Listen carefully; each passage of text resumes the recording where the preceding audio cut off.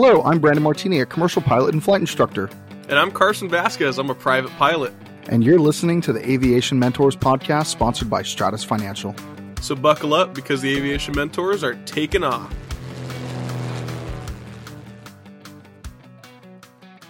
Today on the Aviation Mentors, we're discussing the proper way to communicate at non-towered airports. Everything always comes back to safety, of course. And airports that are uncontrolled give you and the other pilots the full responsibility to keep themselves and each other very, very safe. Talking at non-towered airports is extremely important, because otherwise you're not going to know where anybody's going to be at. Yeah, and I think most pilots have flown to airports that don't have towers and have that experience where you just don't know who's there because no one's talking. Sometimes you see people, either if they're taxiing or they're even taking off, and you just don't know they're there. And I've flown to quite a few non-towered airports, and it's always exciting because you really just never know what to expect. And first off, these non-towered airports, they're considered to be Class Golf or Class Echo airspace. And Class Golf airspace is uncontrolled. There's no tower, no ATC, and it's usually from the ground to 700 or 1,200 feet AGL. And Class Echo airspace is controlled airspace, typically starts at about 1,200 feet AGL. And even further, every time we talk about, flying untowered airports, it also applies to airports where the tower closes at a certain time. Pretty much turns the airport from a controlled, towered airport into a pilot-controlled airport. And regardless of the airspace, non-towered airports are responsible for a higher rate of runway incursions than towered airports. These pilot-controlled airports, the pilots are usually relying on other pilots to tell them where they are, what they're doing, who they are, and what they're planning on doing. And there's proper procedures and proper phrases, and all these things are extremely important to follow, even without ATC watching over you. And the most important thing to keep up is your radio calls. And you should be making these radio calls on the ground, pretty much similar to how you contact ground at a towered airport. And these radio calls should happen before you taxi, and they just let other pilots know there's another active plane at the runway now. And another radio call should happen during your taxi, especially if you're crossing a runway. And another one should happen when you get to the run-up area and you're ready to leave it. And all these radio calls should have a pretty similar format: the name of the airport, traffic, and then your call sign, and then a clear intention. So at a Riverside airport that we're at, when the tower closes, pretty much sounds like Riverside traffic, Cessna 1234 Romeo taxiing from transient parking at the terminal to the run-up 27 via Golf Alpha. And follow it with a pause and wait for any other traffic that could be present to respond, because simply just stating your intention is just not enough. You have to wait for someone else to warn you that they're already there, or where you're going to be, or where you're going, and just kind of let them have that chance to tell you where they're at too. And the most important part is keeping your eyes open. Look around for anyone that could be there, other planes moving or taxiing or in the run-up, especially when you're getting ready to leave it. So keeping your eyes open, because sometimes people just don't talk, they don't hear you. Pretty much anything can happen. So it's on you to look and avoid. That's all really good information, Carson. One of the things I always do with my students here in Southern California, actually, is I actually pull up a chart. Just as you were saying, even non-towered airport or towered airports that a lot of them become non-towered late at night. Airports like LAX or Ontario, just locally around here, they never close, or DFW or JFK. Those are big airports that never close ever. But there are some larger airports that do close. And two of them that kind of come to mind and that I always bring up to students is John Wayne, which is SNA Sierra November Alpha, and Long Beach Airport, which is Lima Golf Bravo.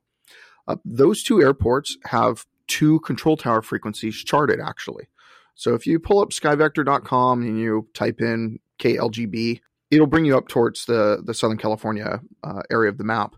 And you can look at it. It says, for Long Beach, it says CT-119.4, and then it has a little star there, which means it's part-time. It's not always in use. It has a part-time tower. And then it has a C that's kind of outlined around it. And that C is for the CTAF, and that's the Common Traffic Advisory Frequency that we're all talking to each other on at non-towered airports or towered airports that are closed and become non-towered airports, just like these.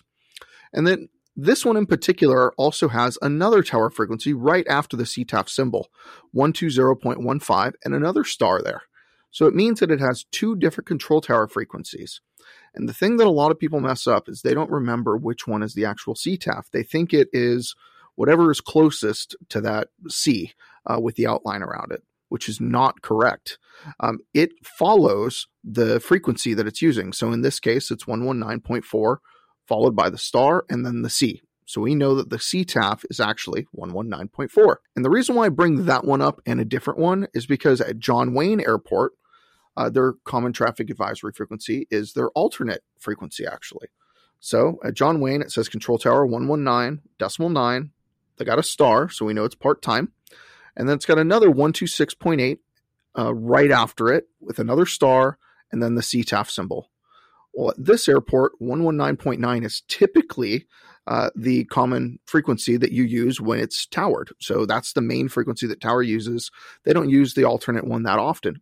But at night, when the tower's closed, they use their alternate frequency as the CTAF. And that's because 126.8 is followed by the CTAF symbol. So everybody should go look at their maps and check those out. And the reason why I bring this up and kind of talk about it so in depth is because it's a matter of life and death and safety. If you go into one of these large airports, and Long Beach and John Wayne are both large airports, they're busier than probably a lot of Class Charlies around the U.S., and John Wayne happens to even be a Class Charlie. But late at night or when the tower's closed, there might be other people flying in, and you want to be able to communicate with them. And since it has two separate frequencies, you want to make sure that you are actually using the proper CTAF. So, Carson, have you ever had problems with that before? I have had problems. I've gotten actually pretty upset at a pilot, and we both landed in the transient parked in the transient parking, and I said, "Hey, you didn't make any radio calls," and I was actually already in the pattern, and you end up cutting me off. He just went straight to base. And he said, "Oh, I was on this frequency," and turns out it was the wrong frequency that he was talking on, and I was talking on the right one. And lucky I didn't make that same mistake because it could have happened to anybody. But it really is a matter of life and death. If I didn't see him, if it was a night flight like most of mine are, and I was just lucky I saw his lights at the right time and saw that he had entered the pattern ahead of me. But I could have just kept flying and not seen this guy. Yeah, and those are really common things that happen. There's a lot of aviation accidents that happen mostly because people aren't talking on the radio or they're not talking enough. So make sure that you're talking on the radio, and above all, know the proper frequency. Even go double check it, especially if you don't hear anybody talking. You might want to double check and make sure that you actually programmed it in right. But some other things that you want to touch on besides just that frequency, after you do a run up, you want to look for traffic a little bit more than you would at even a towered airport. You should always be looking for traffic first and foremost, but look for traffic on the runway, on the upwind, crosswind, downwind, base, final. Kind of look all 360 degrees around you. And if you didn't park in a good spot where you can actually see that, move the plane a little bit if there's no one else around you and try to look for these places. Honestly, it really matters if there's anybody on the runway, anybody's coming on the opposite runway or landing. Those are pretty much the big things, but some people will do just short approaches late at night. I know I will, just to get my stop and goes in sometimes. So keep in mind, there might be people just landing really quickly, and they might not just make a full entire traffic pattern. They may just do base to final and land very quickly. So you never know, but that's why you want to talk. So there are some standard phrases to take off. There's radio calls for the pattern when you're departing the airport, radio calls for entering the airspace, entering the airport via standard procedures, making sure there's left pattern or right pattern traffic and which one's correct. So those are all things that you really want to go over with your instructor. We can go into them now, but we'd get into a really long, deep episode about radio communications and what to say and where to say it and all these other things. So I'm not going to get deep into it today. But some big things that you want to do, especially at non-towered airports, is enter the pattern correctly. You should enter a 45 to the downwind. So most airports are a left traffic. So you enter a left 45 to the downwind. And I would encourage you to look in the airplane flying handbook or in the AIM. They both have illustrations, and they can kind of show you what that looks like. You can also go and Google it and see exactly what it looks like. But you want to enter the 45 to the downwind. And you can also do the same thing. Some people fly over midfield and then join an immediate downwind. That's technically not a perfect way to enter a pattern. You should really cross like 500 feet above midfield and then enter, and then go midfield and then turn around and then enter the left or the right 45 to enter that downwind. That's the proper way to do it. So you want to make sure that you're entering the airport in a safe way too. And like I said about flying over midfield, if you're flying over midfield south or north or whatever it is, you're giving that buffer of space of 500 feet above that pattern. So make sure that you do that, and make sure you're looking around for people, because there's also people that don't talk on the radios at these airports. And it might be out of necessity. They might have an airplane that just doesn't have an electrical system and they don't have radios. And they're not actually technically required to use them at non-towered airports. So always keep your head on a swivel and make sure you're looking around for all that traffic. Yeah, something I really never understood is the people that have the radios and just don't talk on them.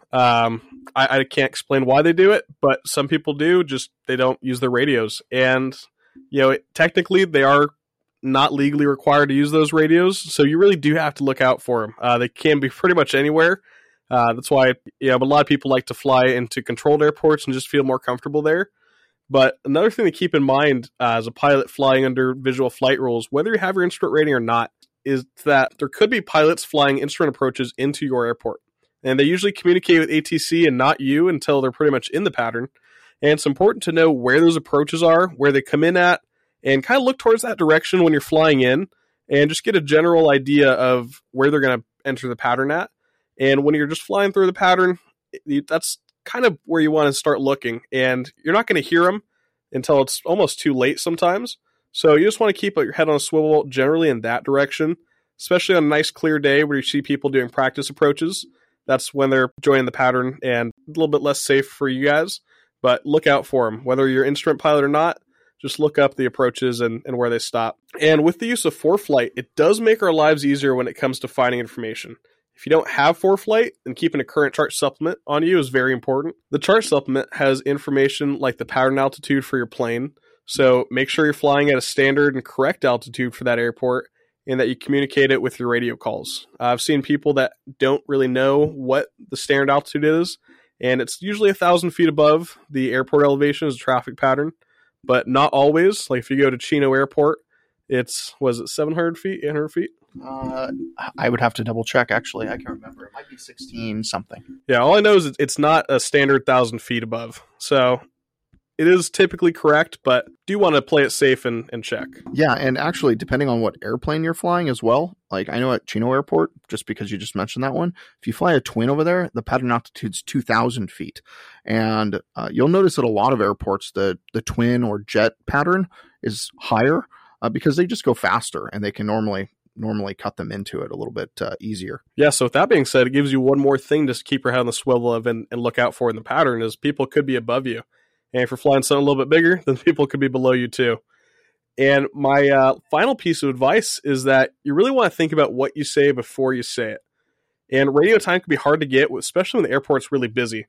But having that plan for what you want to say kind of prevents you from going and the whole time that you're on the radio. You take up that space from another pilot that could be using it to tell you urgent information about where they're at. Yeah, it's really important that you try to use proper phraseology, and you don't need to say, hey, thank you very much, or all these other things on the radios. It is nice to say. Obviously, we all want to be courteous and good stewards in this world, but it's not required. So especially if you're at a non-towered airport and there's a bunch of airplanes in the pattern, and I'm doing the right now too, and it's just something we do as human beings. So you have to be conscious of it and try to correct yourself. You really just want to keep it professional and make sure that everyone's communicating with you and you know exactly where you're at and what you're doing. And by the way, while we were chatting right now, I looked up on ForeFlight the abnormal pattern at Chino, and their elevation is 650 feet. And I looked up their pattern, and like I said, for multi, it's 2,000 feet. But for light aircraft, it is 1,400 feet. So that's less than 1,000 at Chino. But generally, most airports are 1,000. But make sure you check your AFD or chart supplement now. Make sure you check that, or check ForeFlight and make sure it's updated because things do change. But outside of that, just remember, whenever you're flying to non-towered airports, keep your head on a swivel. Keep looking around. Make sure you're checking for all these different airplanes that could be flying around, talking or not talking. It's really, really important that you're trying to stay safe out there. And look up, down, below you, beside you, rock your wings, look. I can't tell you enough. Also, make sure you're talking. Talk on every single turn that you do. When you're going upwind, say going upwind. If you made a left crosswind, a downwind, base, final, short final, say short final a couple times. Make sure that if there's anyone around, they know that you're there and they know where you're at. And if you're not at the proper pattern altitude, make sure you tell them what altitude you're at. All these things are really important, and it just adds into the safety factor of you flying at that non-towered airport. Yeah, it could be absolutely nerve-wracking for pilots that train at towered airport to fly into non-towered airports and vice versa. And being adaptable and comfortable flying in any type of airport is a key part of becoming a better pilot. And just like Brandon has that favorite book of his, Telling Isn't Teaching, my favorite one is Say Again, Please. And it's just a book about ATC communication, going over the standard phrases that you say, and really just hammering out all the little things.